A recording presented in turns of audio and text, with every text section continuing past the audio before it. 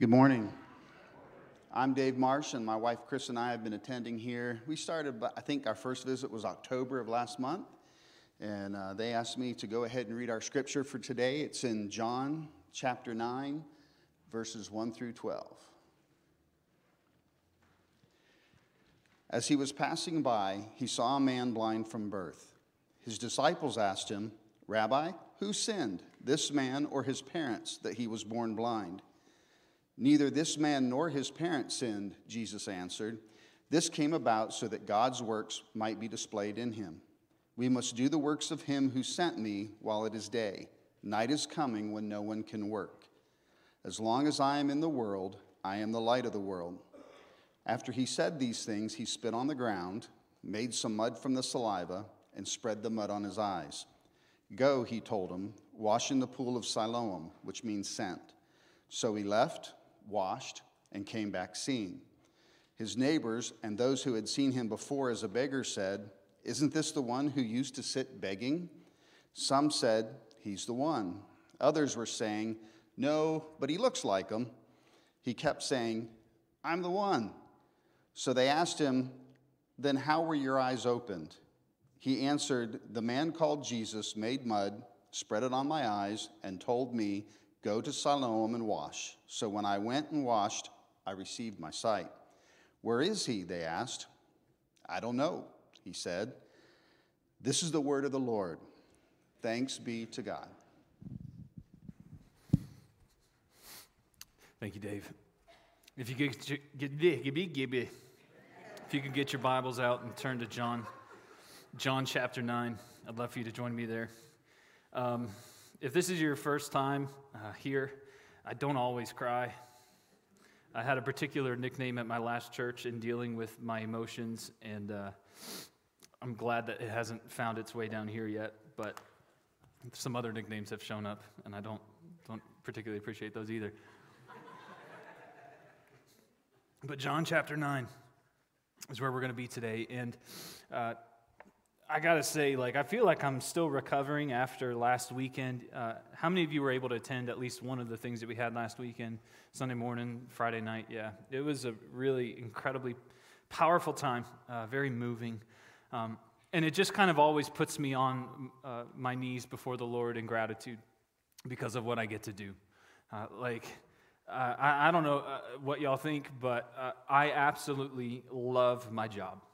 I love that this is the role that I have, that I get to do full-time pastoral ministry. And what that means is that I'm freed up to go be with people in their best moments, right? I love getting to do that. In the highs of highs, right, in life, I get to go be involved in that with a new baby being born and just praying God's favor over that child, or going to get to see one of our star basketball players hoop it up as a freshman, right? Just a really cool thing that I get to do as a pastor. And that does not exclude, in fact, I would say very much it includes, that not only do I get to be a part of the highest of highs, I also get to join in the worst moments. That as a pastor, I get to go and be involved in some of the lowest moments in people's life. That's kind of like my inclination. I don't know what it is about me. I'd much rather go sit with them and not say anything. I'd rather be with them than to just avoid the awkwardness of the pain that they might be experiencing. And so I often get called into some of the worst moments and dealing with some of the hardest things that people go through in life. And there's a story once where I was called into the hospital up in northeast Pennsylvania. There was a couple in our church who had a daughter. She was married. She was in town for the weekend, and she was pregnant, and probably maybe after, I think she was at least 20 weeks along. And she started having some issues, some problems. They take her to the local hospital. She's far from home, and her husband's not even with her. And so I get to go and sit with her. I get to go with her family and sit with her while they're finding out that the diagnosis just doesn't look good. She's been diagnosed with something that will continue to threaten the life of that baby while it's in the womb. And I remember sitting there at the end of the bed, and this young mom, first-time mom, was just kind of in tears and asked me the question, why is God judging me? She asked, did I do something wrong to deserve this? Now, I'm sure you can probably immediately relate in some of the circumstances you may have gone through in life. You go through this serious, deep affliction. It comes on you uncontrollably. You have no authority to turn it back. You enter into this really painful moment or season of suffering. It can be whatever it is, right? Like it can be, you get the phone call from the doctor saying, yeah, it's cancer, or you get the phone call from the police officer, your daughter was in an accident, right? Like it can be all these devastating moments of affliction, and we can immediately think, did I do something, God? Like, are you mad at me? Like, are you angry with me? Like, what did I do wrong? Why are you judging me? And this isn't abnormal, right? I think it's skewed, but it's not an abnormal understanding of who God is. It's a what we can call it a performance-based favor mentality about God. Performance-based, right? In the way that you might heard it as legalism in one sense, but basically performance-based favor is this understanding that if you do really well, if you're very careful to keep God's commands, He will bless you. You will find prosperity. You won't enter into suffering. Life will be easy for you if you just continue to obey. Right? So for example, you could be waiting on the phone call about some promotion you might be getting, and so you're very carefully not looking at pornography. Or you can be trying to find someone that you're going to join yourself with for life, and you're like, well, now I'm just going to avoid these temptations. I'm going to try to make sure that I don't mess this up with my sin, and God judge me because of it. On the flip side, we can also go the other way, right? With this idea that if we sin, if we stumble along the way, if we fail to obey God's word, that then we will be judged by God. We will find affliction waiting for us at the end of that road. We will suffer, like this mom who thought that she was being judged by God because she did something wrong, that the life of her baby was being threatened because she did some sin sometime. You can kind of hear that perspective in our story today, can't you? They asked that very question, who sinned? His parents or him? That caused him to be born blind. Who sinned? Whose fault was it? We got to point blame somewhere. You can hear it in the story, and it's a pretty typical understanding of God, right? If you're good, you get blessings. Be bad, you get judgment. And here's the hard part about it. In one sense, that's not wrong. In one nature of the conversation, it's partially true, right? But it's going to take a lot of carefully nuanced talk in order for us to understand how that works and how it doesn't work. And so it's going to require us to think in specific categories about suffering, because no suffering is the same. No affliction is sourced from the same cause. In one sense, but in another sense it is. And so in order for us to even get into this text, I do think that we need to kind of take a journey through God's word first to get to this text. Because here's what we can be confident of, right? And I think you guys would agree with this. I hope at least. We are able to believe that this world is fallen, that suffering and death are in this world because of the original sin. Right? Back in Genesis 3, Adam and Eve were tempted with a lie. They believed it. They ate the fruit. And suffering and affliction tore through the fabric of creation. Right? It makes sense. So I think we can agree with that. The reason why we have natural disasters, why cancer and death are things, is because of that original sin. So let's just be very clear when we say that. Some sin comes from that, or some suffering comes from that, right? In fact, all suffering comes from that understanding of sin. You tracking with me so far? So we have that category, that there would be no suffering if there was no original sin in the garden. Another category that we need to think about when we think about suffering is that sometimes most sin, most forms of disobedience come with their own natural consequences as a result. So I would just put out there, for example, the habit of drunkenness, right? If you continue to drink, your liver will fail, right? My uncle passed away in 2018 from liver failure because he was an alcoholic. He continued to get drunk, and because of that, he was afflicted. So there's natural consequences that come with that. Gluttony would be another one, right?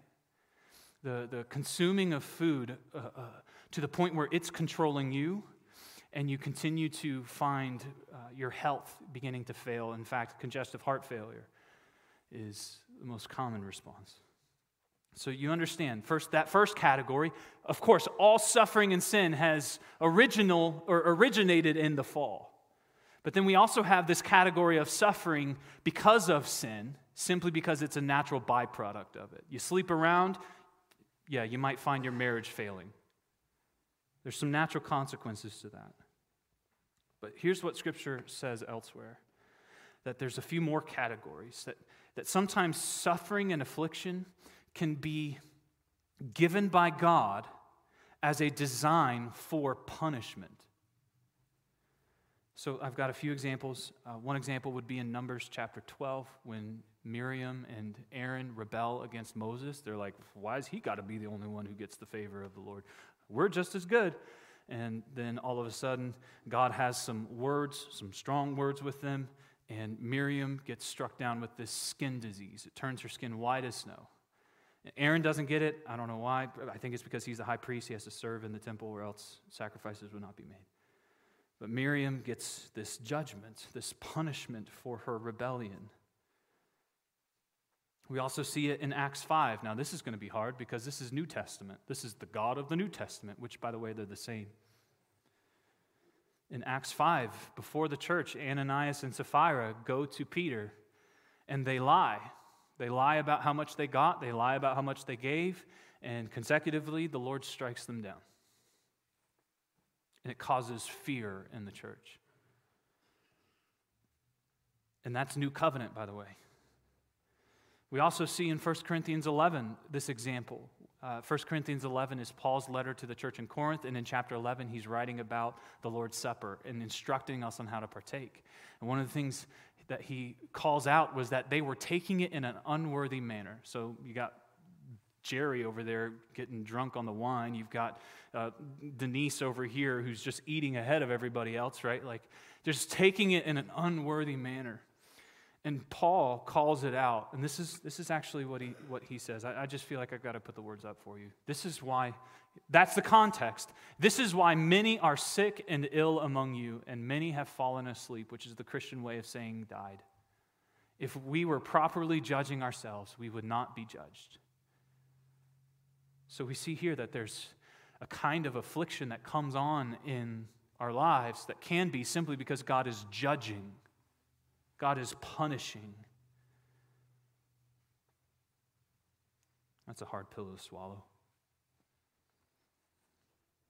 But we also see that Scripture introduces us to a category of suffering where the affliction, the pain, the point of suffering is actually used by God as a form of discipline, not punishment.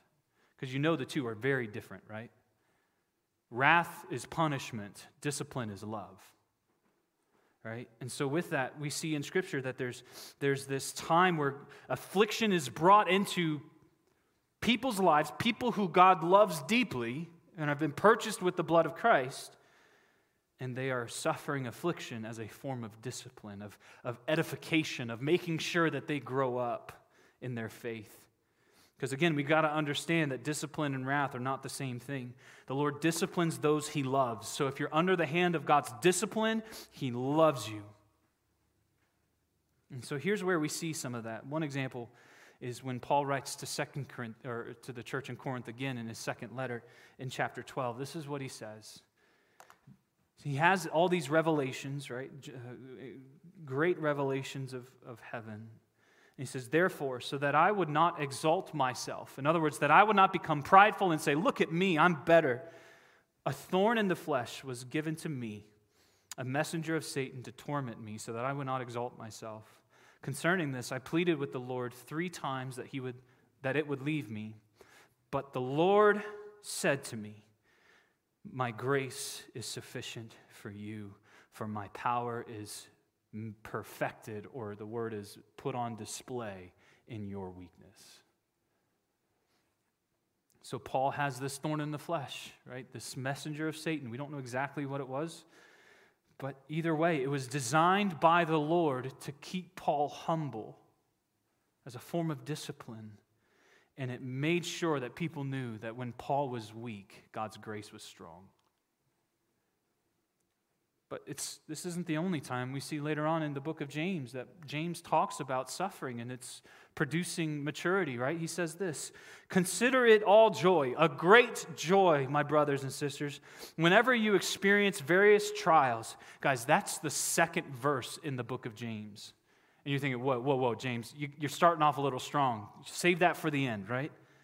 Consider it joy when I experience various trials. Why? Because we know that the testing of our faith produces endurance. And let endurance have its full effect so that you may be mature and complete, lacking in nothing. In other words, it's designed by God to mature you through the pathway of endurance. So all of that, all of these different categories of understanding suffering, because they're not all the same, of understanding our afflictions. They're not all sourced from the same thing, although we could say that they're originally from the fall. But the idea that every form of suffering, every form of affliction is always absolutely because of specific individual sins in an individual's life or their parent's life, is not the case always in Scripture. So one example, think about Job, right?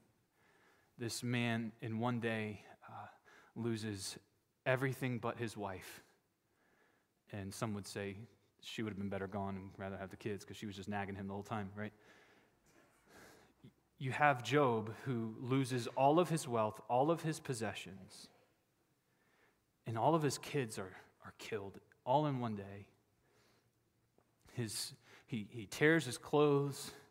His wife tells him, just give up on your God. And he says, the Lord gives and the Lord takes away. Blessed be the name of the Lord. And then his friends come in and they start to try to counsel him. And they sit with him quietly for, I think, 7 days. I could be wrong. Which is great.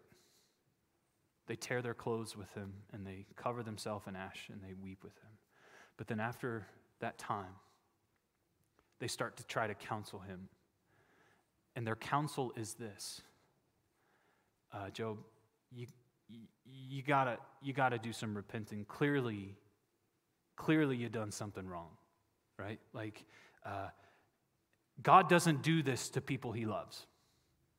He doesn't allow this to happen to those who are his. If you were righteous, this wouldn't have happened to you. But clearly you've sinned, so that explains it, right? And Job the whole time is saying, no, I don't know. I've made sacrifices. I've repented before the Lord. I don't have sin that I need to confess that I'm aware of. And at the end of the story, God comes in, like humbles Job, gives a love tap to the friends. How wicked of counsel you gave. And he vindicates Job. Job hadn't done anything wrong. And yet this suffering was very real and very present and very deep. Job hadn't done anything to deserve it. In fact, it was his goodness that merited it, if you would go so far to say. So we have Job, and then this is a New Testament example. Our passage today, John chapter 9. Jesus and his disciples.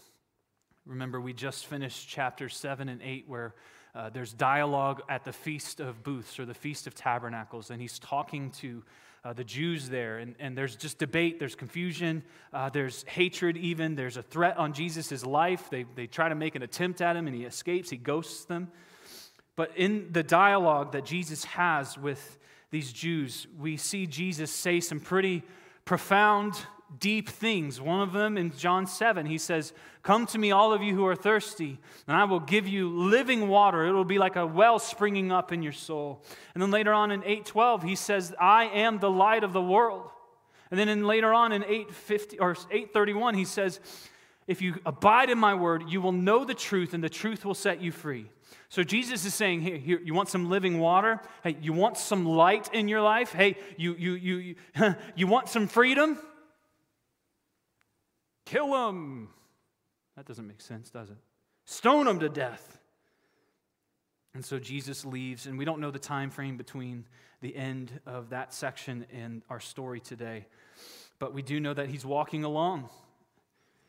And the disciples see not a person born blind needing mercy, but a theological confusing point that needs clarifying. And they ask him, they see this man, John notes that he was born blind. And in verse 2, the disciples say, "Teacher, Jesus, Rabbi, who sinned, this man or his parents, that he was born blind?" Who done it? Because we got to point the finger at someone.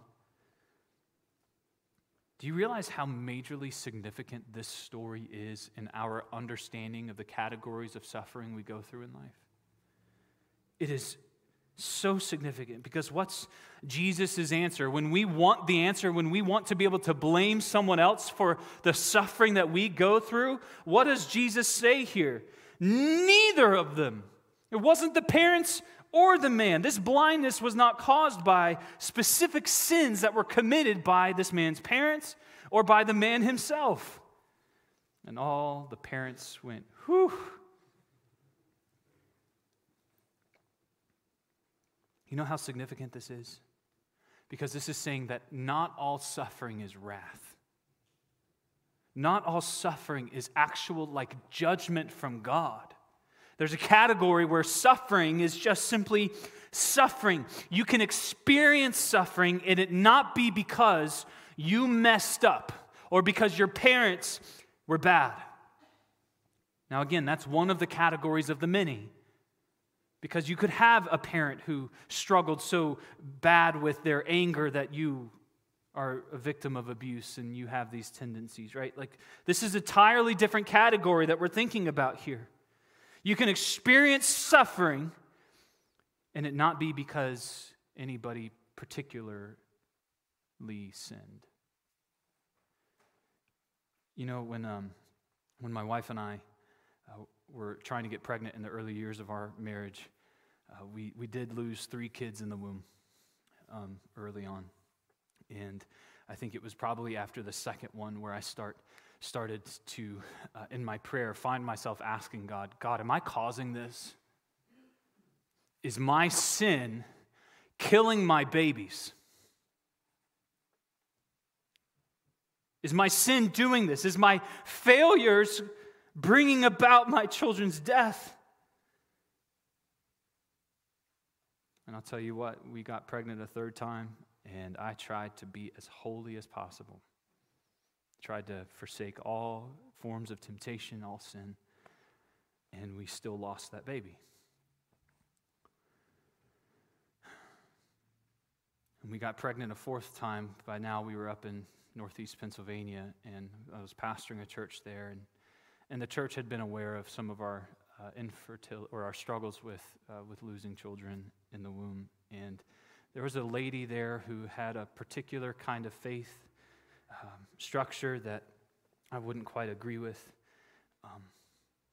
And she came up to us and she just kind of told us, you know what? If you don't have enough faith, your baby will die.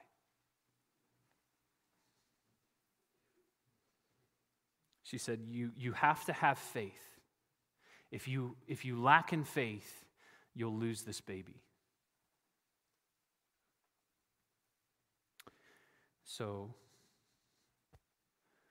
if we didn't believe God enough God was going to let our baby die? If we didn't have enough faith, then God wasn't going to do the miracle? God wasn't going to save our kid? Is that what you're telling me? Well, I don't see that anywhere in Scripture. In fact, I see the opposite. Think about the story when the disciples are on the boat.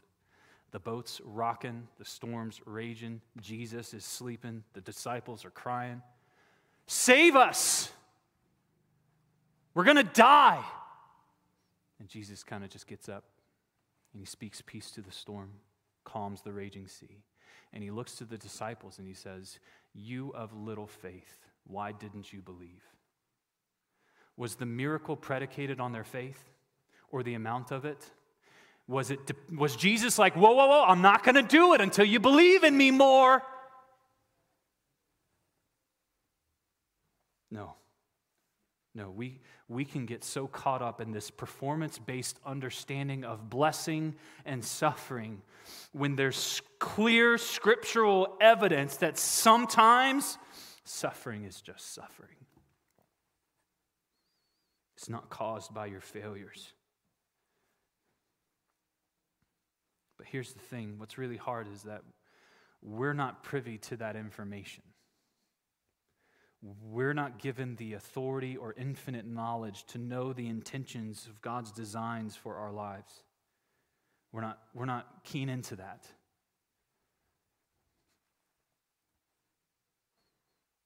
Regardless, though, isn't this such a relief? That sometimes your suffering is just that. And that it's not because you've sinned, not because someone else has sinned. It's just there. And by the way, that little baby that we were pregnant with for the fourth time is Joelle. So tell me about that. And that included many nights where my wife and I were tears asking the Lord to save her. And then we had another one. Isaac's came along somehow. But this story keeps going. And again, I'm going to remind you of something that Jesus previously said as we press on into the story of what Jesus says. Remember, Jesus previously just said that he's offering living water, that he is the light of the world, and that he offers freedom. Right? Keep that in mind. Look at what he says in verse 3. This affliction isn't because of specific sins done by the parents of this man or this man himself. It exists so that God's works might be displayed in him. We must do the works of him who sent me while it is day. The night is coming when no one can work. As long as I am in the world, I am the what? Light of the world. Can you hear what he's doing? He's connecting what is about to happen. We know it's the miracle. He's connecting what's about to happen as a revelation, as a manifestation of what he already declared about himself in the previous chapters. Watch it. He says, I am the light of the world previously. And here he says this is connected to his nature as being the light of the world because you know the world is trapped in darkness. The world has been subjected to suffering, right? And his light comes in and it needs to shine while he's still in the world and it pushes back and turns back the darkness. And so that's why this story is called the sixth sign. These signs, these miracles were, or some of them, like he was driving out the Pharisees out of the temple. That wasn't a miracle, that was prophetic, right? Some of these signs, all of them actually, were signs revealing things about his nature. That he doesn't just simply talk the talk, he walks it out too. And so here's what we see. We see him talk about his nature, and then we see him do his nature. Look at verse 6. After Jesus said these things, he spit on the ground, made some mud from the saliva, and spread the mud on his eyes. Go, he told them, wash in the pool of Siloam, which means sent. So we'll pause here for a second. Jesus' ministry to the blind in this day is quite comprehensive. It's quite a common thing that he did, was minister to blind people. He healed many different blind people, and he healed many blind people in many different ways. So, for example, in Luke 18, you have blind Bartimaeus, and all Jesus does to heal him is just speak words.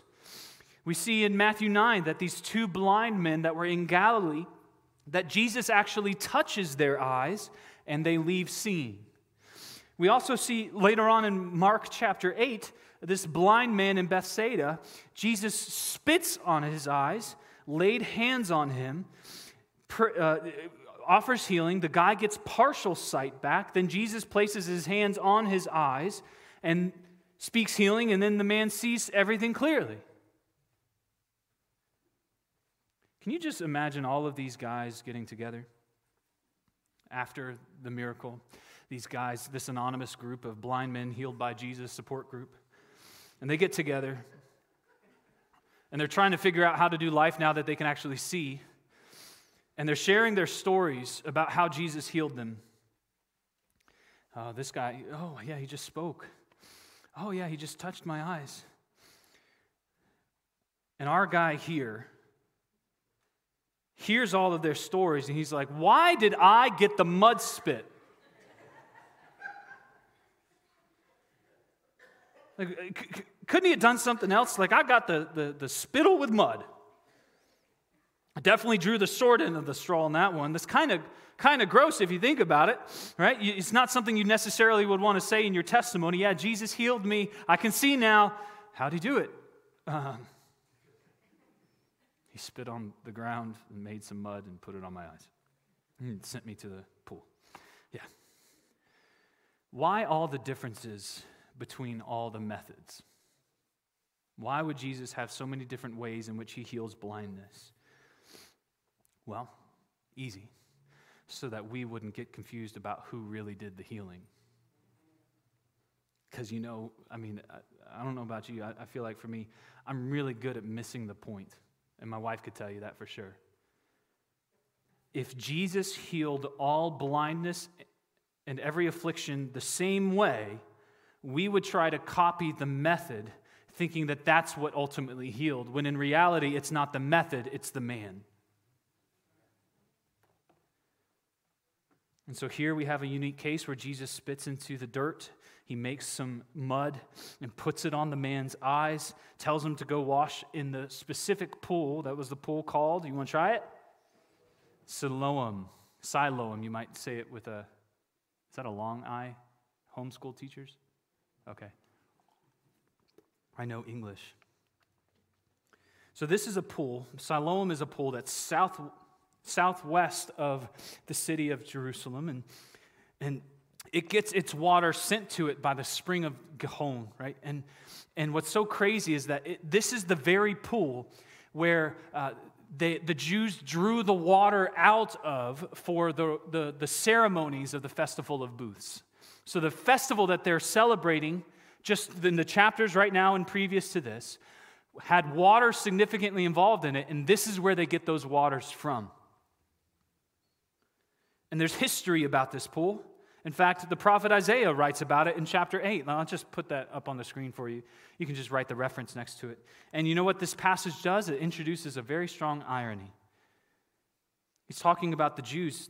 The Lord says, these people rejected the slowly flowing water of Shiloah, which is the same pool. Isaiah says the Jews reject the waters of Siloam. And here we find out in this passage later on after this healing that the Jews reject Jesus. Because what's so crazy is throughout the book of John, at least over 21 times, Jesus is referred to as the one sent from the Father.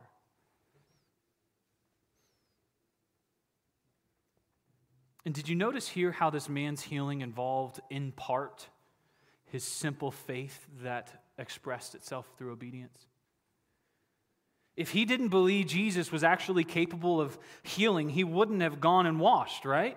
Oh, come on, he just put mud on my eyes. Jeez, let me get out of here. No, but this kind of faith overflowed itself with obedience. And it got him up, it led him to the pool of scent, and he washed. And what happens? He sees. Verse 7, at the end of verse 7, like it's just there and gone, he comes back seeing. You see how quickly that got mentioned? It's like it's just normal. Like, yeah, Jesus is here. That's normal. Blind men seeing, whatever, no biggie, right? This is the affliction that plagued this man's whole life. It's the one affliction that kept him bound in shackles of darkness and just deep confusion and not even able to perceive or understand anything of the world around him unless it was told to him.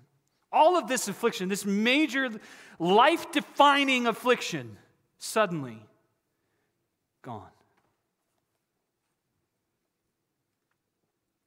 And did you notice how all of this is ultimately pointing to the man, to Jesus? He uses waters in the pool of Siloam because he is offering living water.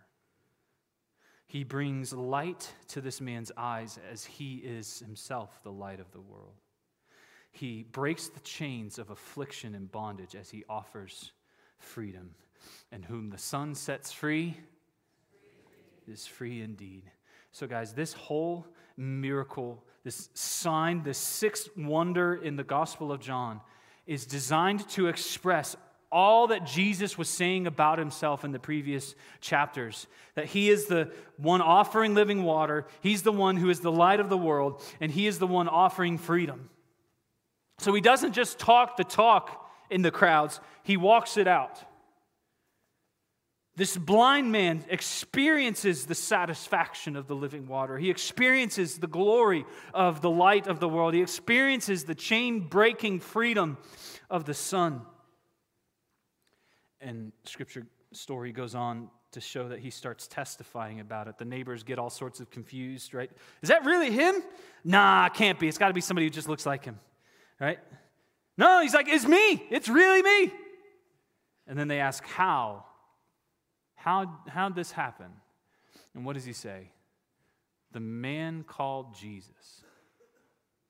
Let me introduce you to him. You know, what's funny is this guy never even saw Jesus. He never knew what Jesus looked like. He only knew him by name. This man called Jesus, but he knew it was him. He's why. You know, I love, how many of you have watched any of the series The Chosen? Yeah, if you haven't yet, I would really encourage it. I love Mary's testimony about how she describes what happened. She says, I was one way, and now I am completely different. And the thing that happened in between was him. It's Jesus. He's the living water. He's the light of the world. He's the Son who sets free. And so with this story, right, we're going to start kind of coming down, landing the plane as we go. With this story, you know what this does for us? Is that it opens up a new category of how we understand suffering and affliction in our lives. So we've already said that this story is giving evidence that Old Testament already showed that sometimes suffering isn't directly because you've sinned. It's not because you've become so outrageously abandoned to a licentious lifestyle. That suffering can just be suffering. So this story proves that. Again. But let's keep going with the story then. Because this introduces us to another category of understanding of our affliction, because this affliction was there. It wasn't given to him by God. It was allowed by God. But it was in his life, not because someone sinned or he sinned, but it was there for God's works to be displayed in him. In other words, some of your afflictions are just waiting for Jesus to show up.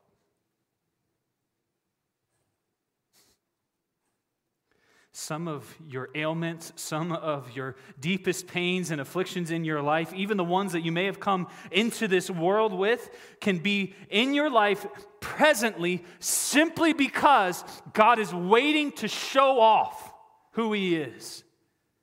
He's waiting to show who He is through the healing of your affliction. It's just waiting for that. Like, isn't that awesome? Like, there may be a day coming when Jesus heals you of a life-defining affliction to point people to his nature. Jesus can use your afflictions for that. And I can't think of a better leverage, a better purpose for any kind of suffering that we go through than to point to exactly who Jesus is. Now, at this point, you might be like, whoa, Scotty B., you still believe that God heals people? Absolutely. Why on earth would we pray, Lord, would you heal this person, if we didn't believe the Lord was actually going to heal? You know, I was at a graduation for Love Inc. graduates going through the Change Your Life class on Tuesday night. And I'm on the board there, so and Ethan, our children's ministry pastor, our family ministry pastor, works there too. And so when I got there, we said hi. He was dressed to the nines. I was dressed like a bum, usually how it works. And so he told me, he said, hey, you're not on call tonight. If you just want to be a back row Baptist and sit in the back, you can. So I was like, I'll do that. So I went to the very back of the sanctuary, and it was a blessing. I see why you guys like it so much. Because I'm always sitting in the front. So anyways, so I'm sitting in the back, which means I can kind of see the whole crowd and lots of people there. And about 2/3 of the way into the ceremony, this young lady, about 8 rows up, starts to convulse violently. And so I kind of get up. One of the directors gets up. Another lady gets up, and we go to her. And one of the directors said she's prone to seizures. She has on her card, don't call the ambulance, but we just need to pray. And so I was like, I'll pray. And so I said, everybody, hey, we're going to pray. I didn't care about the ceremony.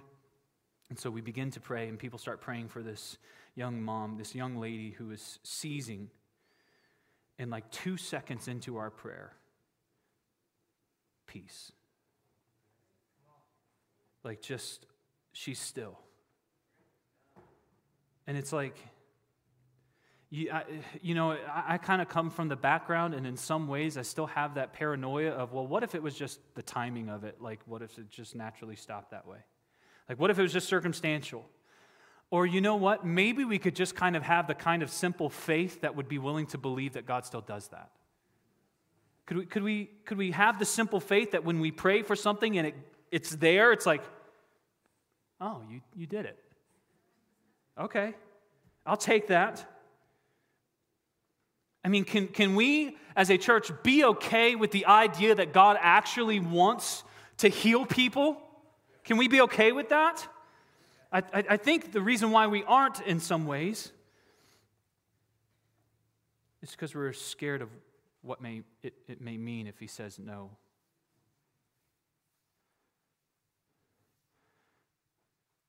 I love how Shadrach and Meshach and Abednego, and I realize there might be some contextual issues, when they were heading to the fire because of their standing for their faith in Yahweh,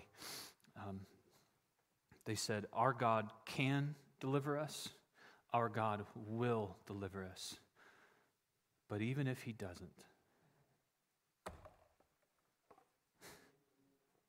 he's still worthy. I think too many of us are scared that if he says no at this time, that might mean that we've been cut off from his love or his favor because we're performance-based. So we don't ask. But if he says no or not now, it's not because he stopped loving you. Remember, the promise is nothing can separate you from the love of God, not even you. Maybe he's actually wanting to show off his grace and power through your affliction and suffering, and that's why he says, not right now.